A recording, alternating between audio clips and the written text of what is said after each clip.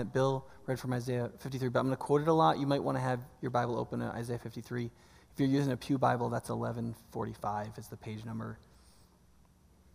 If you're new, we don't normally do the 2 sermon thing. Just so you know, this is a once in a while thing. So, yeah. Anyway. Isaiah 53 starts out with the verse,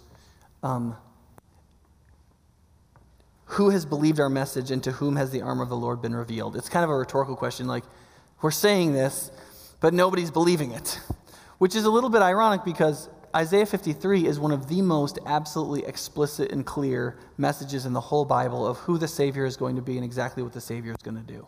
In fact, if I could only have like 10 passages in the Bible, there's some weird rule, and I was going to get 10 passages in the Bible of 25 verses or less, that I would have to use only those to preach out of the rest of my life. This would probably be one of them. There's a lot in it. In fact, when I was 19 and my wife was 18, we met for the first time. I was a Christian already, and she was from a nominally Jewish household. We started talking about things related to faith fairly early. And this is us back in those days. And that's actually from an 80s party we went to. We went to college in the 90s. Yeah. But that you can see the fake chest hair. So, but when we were in college, we were talking about this, and Alexi was like, okay, so I'm Jewish, and so I don't know a lot about Judaism because we didn't ever go to anything, but one thing I do know about Judaism is Jesus isn't for me. And I said, well, that's really interesting. And so we would look at we would read like these passages from the Bible in the Old Testament, and one of the last conversations, in fact, the last conversation we had before she committed her life to Jesus was we sat down and I read her Isaiah 53.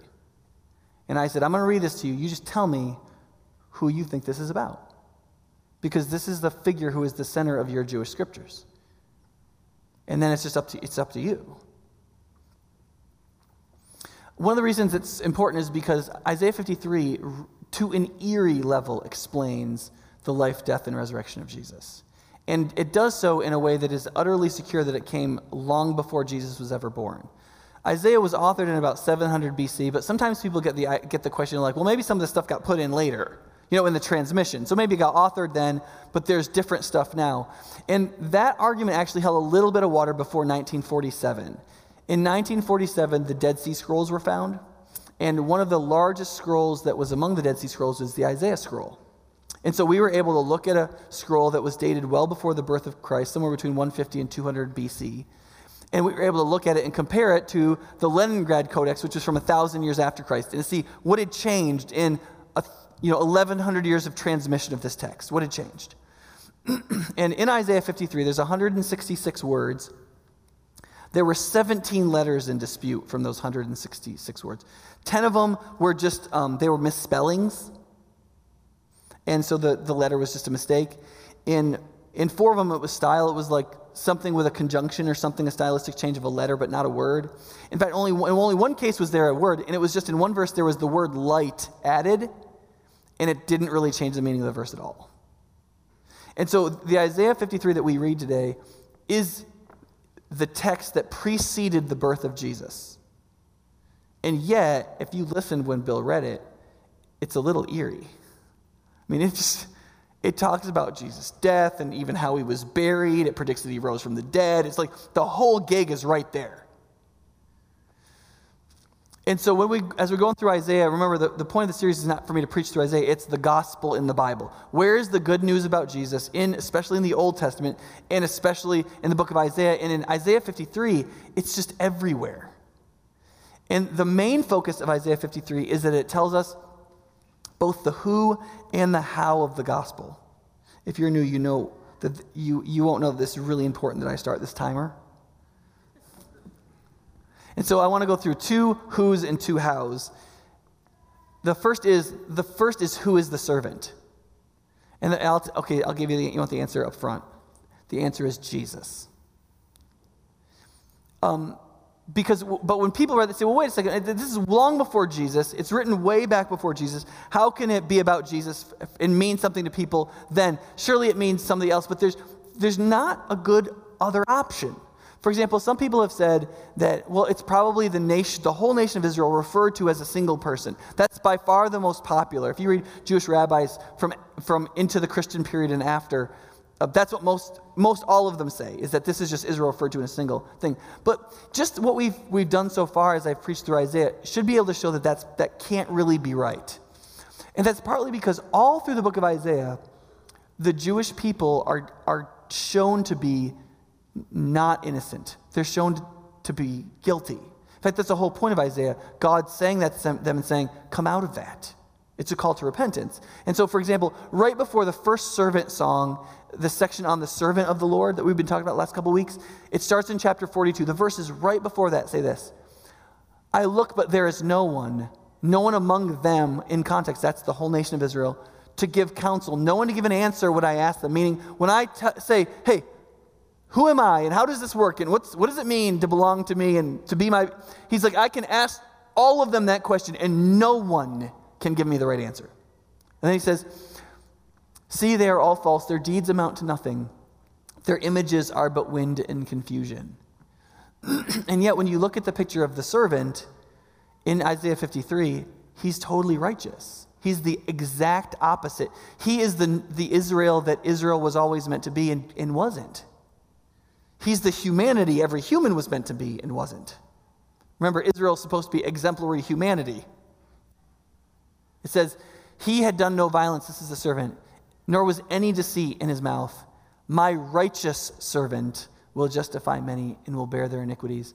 And the other thing that's important is that in Isaiah 53, it says that the servant suffers and dies for Israel. So he's not Israel. It says, for the transgressions of not just people in general or the peoples, but my people, meaning the chosen people, the people of the Old Testament covenant, the Jewish people. Some people have argued, in fact, you'll see this when I quote from Acts chapter 8, maybe it's Isaiah. But we talked about the way the book of Isaiah lays out. Chapters 1 through 38 happened during Isaiah's life. And then, right around the end of the reign of Hezekiah, Isaiah himself dies. But he's written the rest of the book as a book of comfort for the people of Israel. So you start out chapter 40, if you remember that sermon 4 or 5 sermons ago, it starts out with, comfort, comfort my people. And then it lays out a message about the future of what God is going to do among his people that's supposed to comfort them because they're going into exile. They're going to be slaves, right? And so Isaiah is not part of this. He dies. He is not a character in this story. And in no way is Isaiah ever referred to in any of the book as dying for the people. Right? It says a number of times that this person, the servant, doesn't just die because they're ministering to the people, but this person actually dies in the place of the people. Meaning, for the death they deserve, he dies it for them.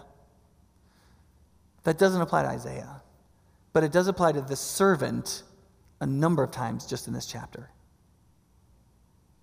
But the second thing to make really clear is Jesus isn't just the servant because this points to him. One of the questions you should ask is, so why does God use this title, the servant? Why doesn't he say the Messiah or the anointed one or something? Why the servant? And it's because of what this figure does. He's a servant. That's why he's called the servant, because he's a servant. And so one of the questions is, well, whose servant? And one of the things that God wants to make really clear, apparently, is that he says he's my servant. Before we talk about the purpose of the servant for us or anybody else, first and foremost, it's who the servant, not who the servant serves, but who does he belong to? Who does he just serve out of belonging? And it's not us, it's God. He's God's servant. And here's why that's so important.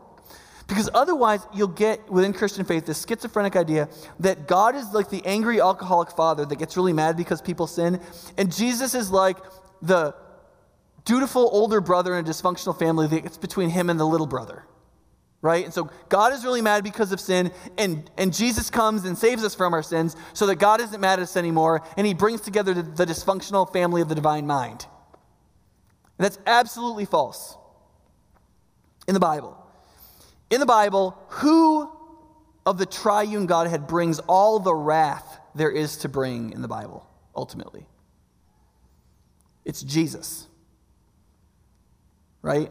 The book of Revelation, and everywhere Jesus talks about the end, he says he's going to come back and he's going to bring back the full kingdom of God.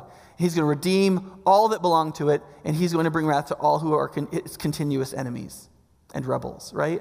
It's Jesus who does the wrath, and it's Jesus who does the saving. And in both areas, he serves the will of the Father. It is the Father who loves and sends his servant to save a people for himself. The whole Trinity, the Father is loving towards sinners, the Son is loving towards sinners, and the Spirit is loving towards sinners, and is also offended by sin. Does that make sense? He said in Isaiah 42, he says, "Behold my servant, who I uphold, my chosen, in whom my soul delights. I have put my Spirit on him, and he will bring forth justice to the nations." And then, so who does the servant serve? He doesn't just serve Israel. He does serve Israel. That's why the Apostle Paul can say in the book of Romans, "For the gospel is the power of God for the salvation of everybody who believes." And then there's this weird racial statement, right? First for the Jew, and then for the Gentile, right? How does that work? Well, it's because the Jewish people are the chosen people through whom the plan of God goes to all people. They're first. But when you read about what the servant does, it's not just that. For example, in chapter 42, "I, the Lord, have called you in righteousness," that is the servant. "I will take hold of your hand, I will keep you, and will make you to be a covenant or an agreement for the people." That's specific to the Jewish people. And in addition to that, a light for the Gentiles, to open the eyes that are blind, to free captives from prison, and to release from dark dungeons those who sit in darkness. So he's concerned about the blind and the captive and those in darkness. And there are plenty of those among his people, but it's also all of the Gentiles. That's all of the rest of humanity that need Christ's light, the light of the servant Messiah, right? And, oops, sorry, wrong button. Sorry, it's a new program. And then in chapter 49, which focuses us even a little more, here, look what it says here.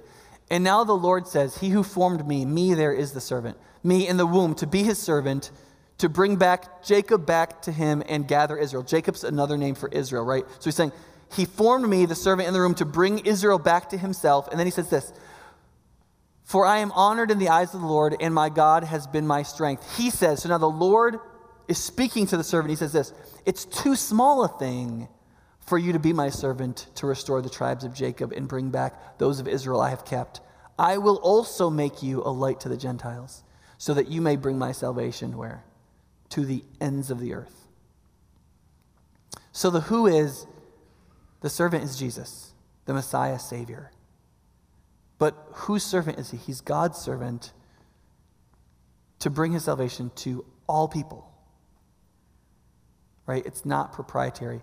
So some people will be like, okay, so yeah, you're using this Old Testament passage, but did Jesus really think of himself this way? And the answer is, I'm glad you asked.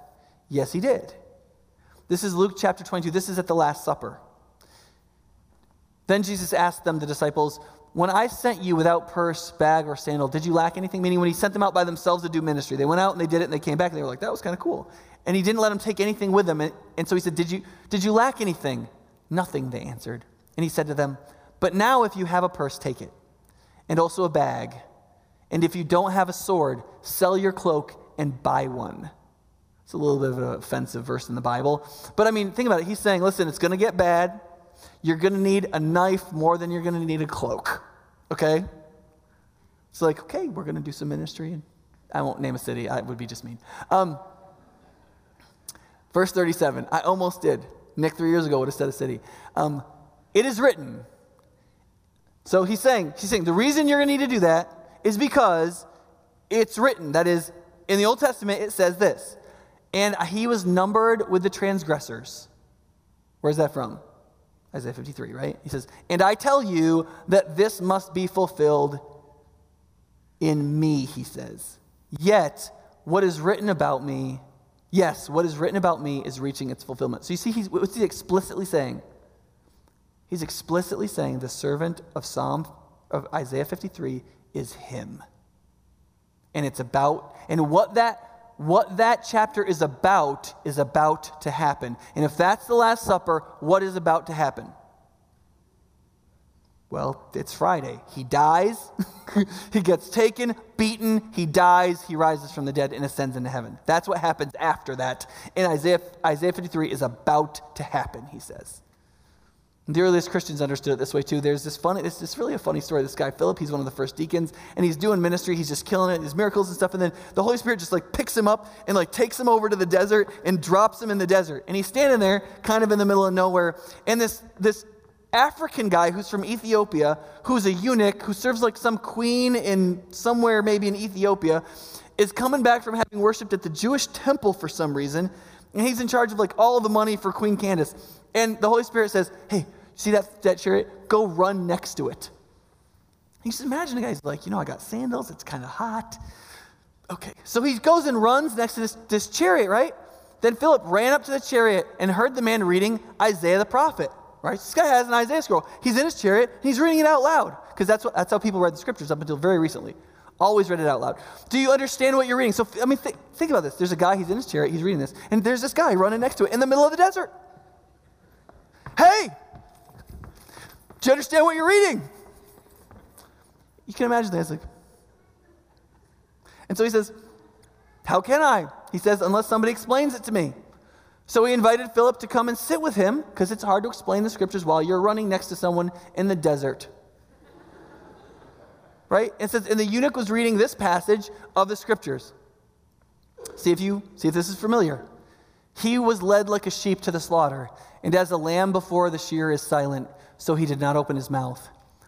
In his humiliation he was deprived of justice. Who can speak of his descendants? For his life was taken from the earth. The eunuch asked Philip, tell me, please, who is the prophet talking about, himself or someone else? And then Philip began with this very passage of scripture and told him the good news about Jesus. I remember reading that when I was kind of young. Like, I don't know, I was like in my late teens or something. I read that and I'm like, man, Philip's kind of slick, man. He could take that little bit of Old Testament and tell him about Jesus. I had no idea. It's the most, think about the divine providence of that. Philip shows up just when this guy's reading Isaiah 53. That is a softball if I've ever gotten one, right? But the earliest Christians and Jesus himself totally understood Isaiah 53 this way. But it doesn't just talk about Jesus being the servant, that he's the one who is the identity of the servant. It also tells us in a very clear and focused detail exactly what Jesus does in his death and resurrection. And that is supposed to be an enormous benefit to you and me. And the first of the two things we need to talk about, the how he saved and was the Savior and the servant, is that he died for your sins. Now, I know we say that at church all the time, but most of us don't pay any attention to that incredibly important prepositional phrase. That word for saved your eternity. In 1 Corinthians 15, the Apostle Paul is summarizing the whole gospel. He says, for what I received, I passed on to you as of first importance. Right? What's the number one most important thing Paul knows? That Christ died for our sins according to the scriptures. What's the scriptures in that context? That's the Old Testament, right? According to the Old Testament said the Christ was going to come and die for our sins, right? And then it says, and that he was buried and that he was raised on the third day. Now look at that phrase. According to scriptures. What is that? What is he claiming? He's claiming the Old Testament teaches what? The burial and the resurrection. That the resurrection itself is explicitly taught in the Old Testament, he says. That's crazy talk, right? And I want you to see, it's not just there in Romans. Here in Galatians, he says, this is the first lines of the book, right? He says, grace and peace to you from God our Father and the Lord Jesus Christ, who gave himself for our sins to rescue us from the present evil age, according to the will of our God and Father, to whom be glory forever and ever. Amen. In Romans 4:25, the first 4 chapters of Romans is this really long, decently complicated, very explicit argument of what the gospel is. Chapters 5 through the end is applying that to everywhere of life, right? And so that whole section ends with this verse. He, that's Jesus, was delivered over to death for our sins and was raised to life for our justification. In 1 John, the Apostle John's getting near the end of his life. He's writing to the churches that he's leading in modern-day Turkey. And he writes this to them, my dear children, I write this to you so that you will not sin. Meaning, I'm going to tell you something comforting, please don't take advantage of it. I'm not telling you this so you can sin more. I'm telling you this so that you can know it, okay? And he says, but if anybody does sin, we have one who speaks to the Father in our defense, Jesus Christ, the righteous one. Sounds a little bit like my righteous servant, doesn't it? He is, what is he? He is the atoning sacrifice for our sins. And not only ours, but also for the sins of the whole world. We know that we have come to know him if we obey his commandments. Right? So where did all these New Testament authors get this from? They got it explicitly right out of Isaiah 53.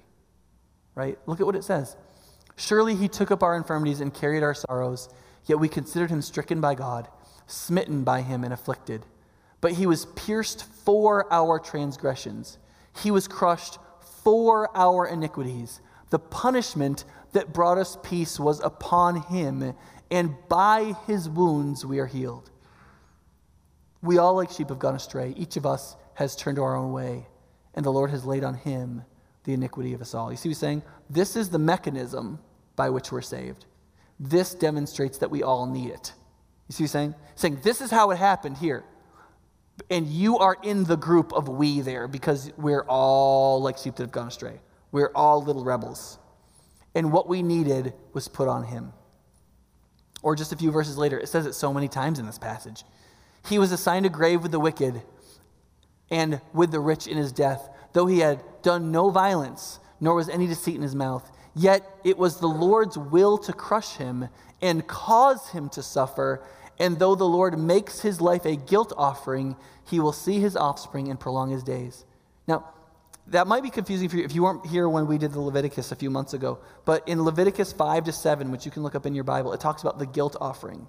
And a guilt offering is when somebody did something that made them guilty before God. They had to bring a sacrifice and put their hands on it, and that sacrifice had to die, and their guilt was put on the sacrifice so that they could be free of their guilt. And so, but that was never a human sacrifice. And here, his servant becomes a guilt offering. That is, he dies to take away the guilt of the people who trust him. You see? There's one line in here that's really odd. It says, look at the first line. He was assigned a grave with the wicked and with the rich in his death, though he had done no violence, nor was any deceit in his mouth. Does that strike anybody else as odd? I mean, it doesn't normally strike us odd in Madison because of sort of like Madison politics. Like, yeah, the wicked and the rich, it's the same group, right? You know? But in the ancient world, people didn't think that way. People thought of riches as usually as evidence of God's blessing. So there wasn't this sort of, there's always been envy, but, there wasn't this idea that if you were rich, you were therefore evil, right? Which some people indulge in now. So that doesn't really make a lot of sense. Like, so he was treated like he was awful. He was counted among the wicked. He was buried among the rich. Like that's really weird. Why would you take a criminal and say something about the terror of his death as a criminal like he was put among the wealthy, which is kind of would be like a benefit? And that really doesn't make any sense until you read the Gospels, right? And what happens in the Gospels? Jesus is killed like a murderous villain against Rome, the worst kind of shame possible. And then what happens? A guy named Joseph of Arimathea, who's wealthy, buries him in a rich man's tomb. It's just a little eerie. That's all. And awesome. Now, the thing is, though, there's a ton in here about Jesus dying for our sins. And I'll leave you to read that, because if you just take 20 minutes of your own time and read through that and just write down, like on a piece of paper, all the ways it refers to how Christ has died for you, it will give you such a clear idea of what it means that Jesus was our substitutionary atonement, that he was substituted for us. He died in our place so that we could be set free. But one of the things that's much easier to miss is that the resurrection is in this passage. In fact, this passage has the clearest reference to the resurrection that I know of in the Old Testament. And it's important because the verse itself says, when this happens, people who see the servant killed won't think he's doing something good. Won't think God has done this. They'll think that he's just bad. It says in verse 4, surely he took up our infirmities and carried our sorrows, yet what was our perspective? We considered him stricken by God, smitten by him, and afflicted. Why? Because in Deuteronomy it says, everybody who hangs on a tree is under God's curse, it says. So by definition, a guy who gets nailed to a tree is under the curse of God. He can't be doing anything for us. That is, unless taking the curse of God is exactly the thing he's doing. So which is it? And how can you know? You see, for most of us who believe in the resurrection, we've come to believe the idea that the main point of the resurrection is to tell us that we can have eternal life because Jesus rose from the dead. Because Jesus rose from the dead, you can rise from the dead. Now that is true, that is very helpful, and if that encourages you, fantastic. But I'm here to tell you that you could have figured that out by deductive logic. If God exists, and God is all-powerful, and he jolly well wants you to be raised from the dead, what's going to happen? You're going to be raised from the dead. Didn't need Jesus for that one, right? Now, I don't want to belittle it. I mean, it happened in real-time space history. That should be really encouraging to us as it comes from the witness testimony of people we feel like we can trust. But that's not the main thing the resurrection was for. The main thing the resurrection did is it decided for us between the two possible interpretations of what happened. Without the resurrection, which is it? Do you think you could have decisively known how to interpret the death of Jesus? Whether he was under God's curse or whether he was taking God's curse? How would we know? But if God raised Jesus from the dead through his own power, he doesn't do that with someone who's under his curse, right? He would only do that with someone that he meant to vindicate and show us we should see as taking his curse. And then if he went and predicted he was going to do that 700 years before that servant was ever born, that would be even more, wouldn't it? And as we track through this passage, oh man, I'm just so used to pushing that button. There's 4 steps. As you track this passage through, it comes sequentially, right? So the first verse is in chapter 8, in verse 8, where it's really clear that this guy dies, right? By oppression and judgment, he was taken away. If that wasn't clear enough for you, who can speak of his descendants? He didn't live long enough to have any kids. For he was cut off from the land of the living. That's harder to get a clear euphemism on that, isn't there? He was stricken. And then, to make sure it's really clear, it actually even talks about his burial. Like, this guy ended up in the ground, right? He was assigned a grave with the wicked and with the rich in his death, though he had done no violence and no deceit was found in his mouth. And then after, it's explicitly clear more than once that he's dead and in the ground. It says this, and he will see his offspring. What did it say just a few verses before that? Who can speak of his descendants? Now, there's a little bit of consternation over exactly how to translate that first verse, and I can't get into that right now. But you see the contrast? Who can speak of his descendants? He will see his offspring.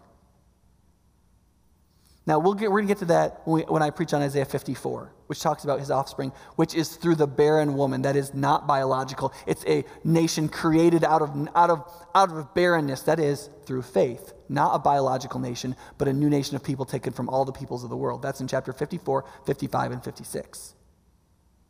He will see his offspring and prolong his days, and the Lord will prosper in his hands. But it's not just that he will be alive after he was dead, but God is going to lift him up, which sometimes we refer to as glorification. After the suffering of his soul, he will see the light of life and be satisfied. That explicitly says, in context, the rest of the chapter, after he's dead, he will be alive again.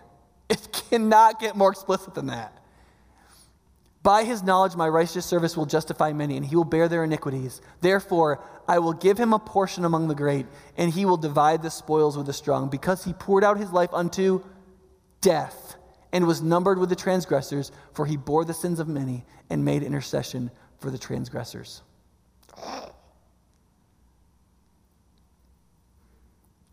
Now, here's the issue that people sometimes have with this, and that is, okay, so, but Nick, where are the pointers? Like, I came to church, here I am, I'm ready to be told what to do. Where's the pointers? Where's the advice? Where's the 7 principles to make my marriage better, or to be a better worker, or to get a better job that'll get me more money? I mean, like, what do we do? What are we doing here? And I've been trying to make clear for the better part of 4 years now that the gospel, the message that God has for us, is not advice. It's news. Gospel means good news. You hear it, and something happens. And it's not advice. It's not advice for you to follow. It's news for you to believe. And if you understand the nature of news, you'll believe that it can change everything. Because here's what you need to know. Advice doesn't actually change people. Now you think, well, that's not really true. It is true. Listen, if the advice you give somebody is a truth and they believe it, you didn't give them advice. You actually told them something that was simply true. So if you say, listen, if you keep doing that, you're just going to like, that's not advice. You should stop. Right? If you say, listen, if you go this way with your relationship, here's what's going to happen. I do this all the time in my office. A couple comes in, blah, blah, blah, back and forth. Then I talk to them individually, and I turn to the guy and say, listen, she shouldn't leave you, but she's gonna. Okay? You keep doing what you're doing, and you can quote the Bible at her all day long, and in 2 years, she will not live at your house. Okay? It's just a fact. Now, I didn't necessarily tell him to do anything. I just told him a fact. That's all. And some of those guys go, oh. And that news, I don't have to tell them to do anything. The minute they believe that truth, their whole life changes. They had a wake-up call. In the South, we used to call that a come-to-Jesus meeting. Right? Advice is when you say, you really should do this. What do people say? What do people say when you say, you should really do this? They go, I know. What are they saying? I don't have the freaking motivation to do it. I know I'm supposed to do that. I'm not the kind of person who can. Advice doesn't change people. Truth, news changes people. No, see, listen, if you're a Packers fan and you were watching the Bears game a few weeks back, nobody had to tell you to cheer when Cobb caught that touchdown pass. Nobody's like, Cobb made a touchdown pass. I advise all of us to cheer. Right? Like, I was feet off the ground. I was excited, right? Nobody had to tell me. News changed me. I just saw it happen. I knew it was the truth, and I reacted. News has much more power to change us than advice ever could. And what God has given us is news, not advice.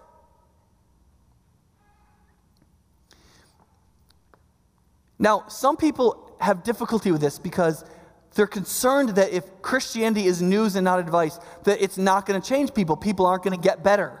Because if you just say, well, Jesus died for our sins. Look at the passage. God has his own servant. We stink. He sends his servant to save us. His servant does the saving. We just receive it. That's just going to create a bunch of lazy jerks that keep doing bad stuff and think that they can fill up their sin bag as much as they want because Jesus will empty it out. Christians are going to be the worst possible people on the face of the earth. Right? A few years back, I found a quote from Tim Keller that I thought was really helpful.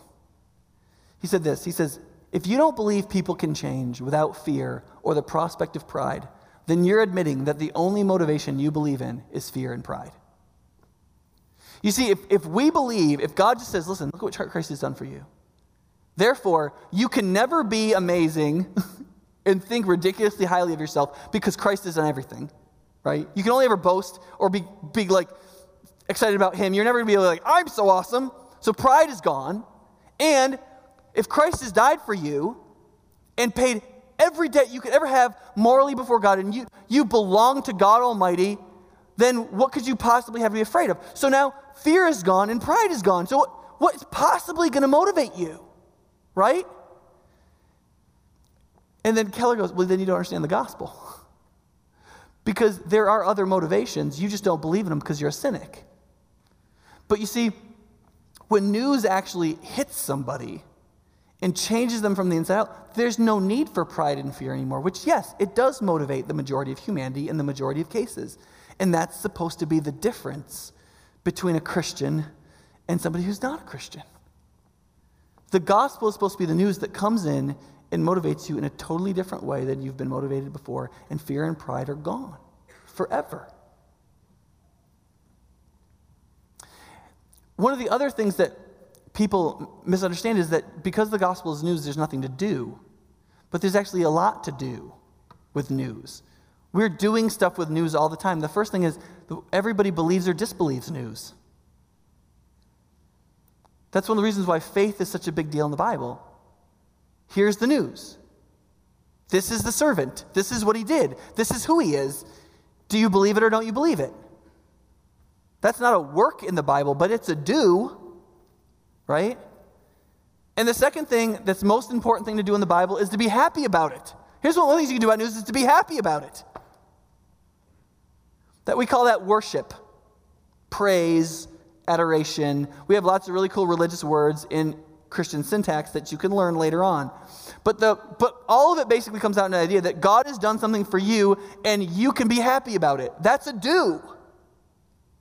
Instead of being an angry, selfish, complaining, bad attitude about everything, why don't people do things more for me? Why isn't my life easier?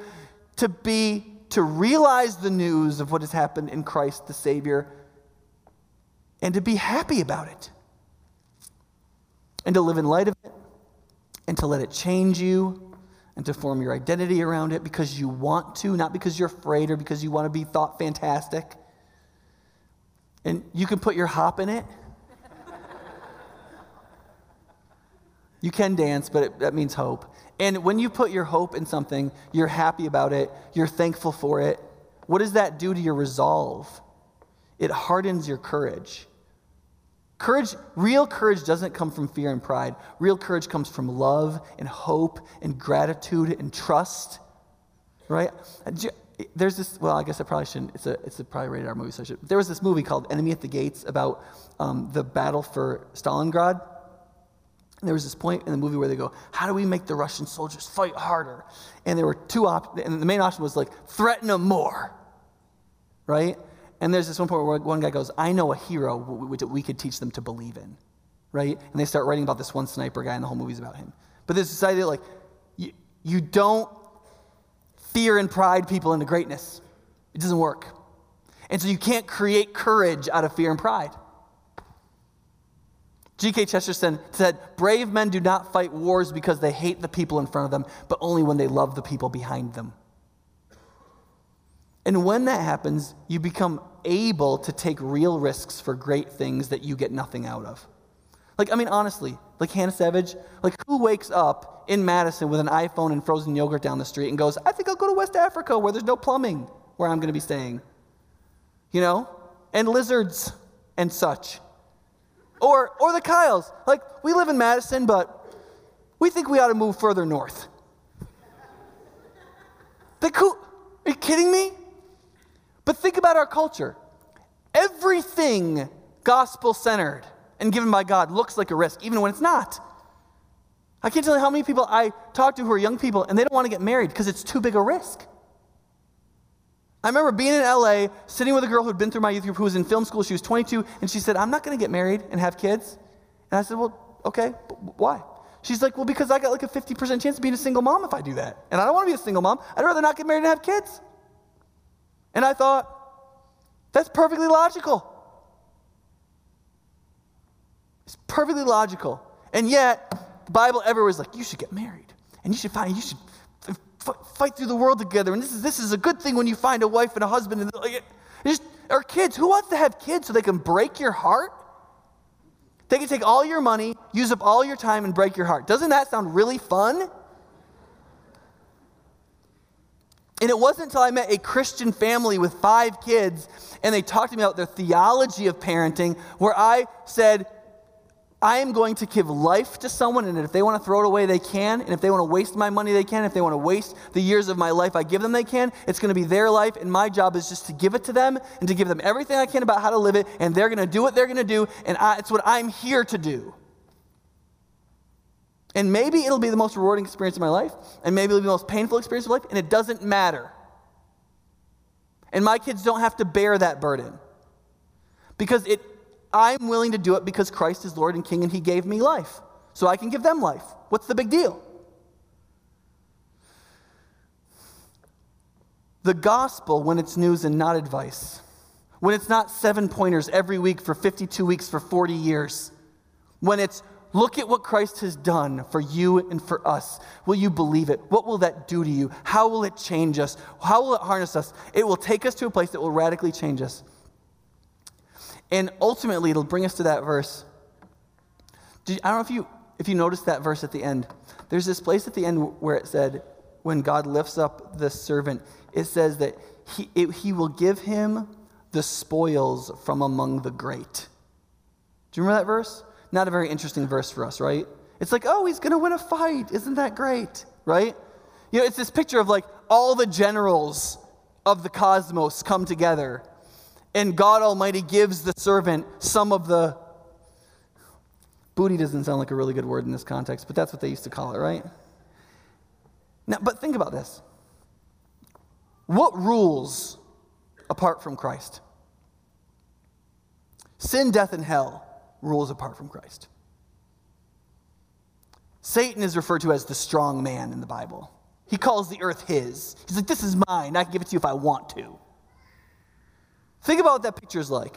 Sin, death, and hell, and all the other rulers of the world apart from God they're going to divide up our dead souls and bodies. And God has given this one the right to walk in and say, this is mine. He just takes it. He's like, screw you. It's mine. That's what that means. It means us, when we can't keep ourselves alive anymore, when we don't deserve to be saved, when our souls have been full of greed and sloth and pride and lust our whole lives, and we don't deserve anything from God, He has raised up a servant who will walk into that mess at the end of time and grab everyone who's trusted in the servant and say, these belong to me. No, they're not good. They're just mine. And I get my portion, and this group is mine, and I want it. And that's it. And that's just news. Let's pray. Father, thank you for loving us. Thank you for the servant. Thank you that he was your servant first and foremost, and that he served not just Israel, but all of humanity. Thank you that he was the truest human, and that he is the hero that we can be inspired by and look up to. He is the one who's died for us, that he has saved us from our sins, that he's died for our sins, and we weren't left to wonder if he was under your curse or bore your curse, because you raised him from the dead, and you told us 700 years before it happened that it would, so that you could show us we could trust and believe in it, even 2,000 years later. And we pray that you would set us free, and you would bring us to yourself, and that you would help us believe, and you would help us be happy in it, and you would form our identity around it, that you would help us to put our hope in it, that you would harden our courage through it, and that you would help us take risks in it. And that it would be out of that grace and that news that we throw off diversion, and we grasp onto discipline, and we don't neglect the gift that you've given us, and we seek to live a life that saves both ourselves and our hearers, because it's a life of truth. Surrounded in that news where he said, we strive towards this. We've put our hope in the living God. And we pray that you'd help us to live in that completely and gladly. In Jesus' name, amen.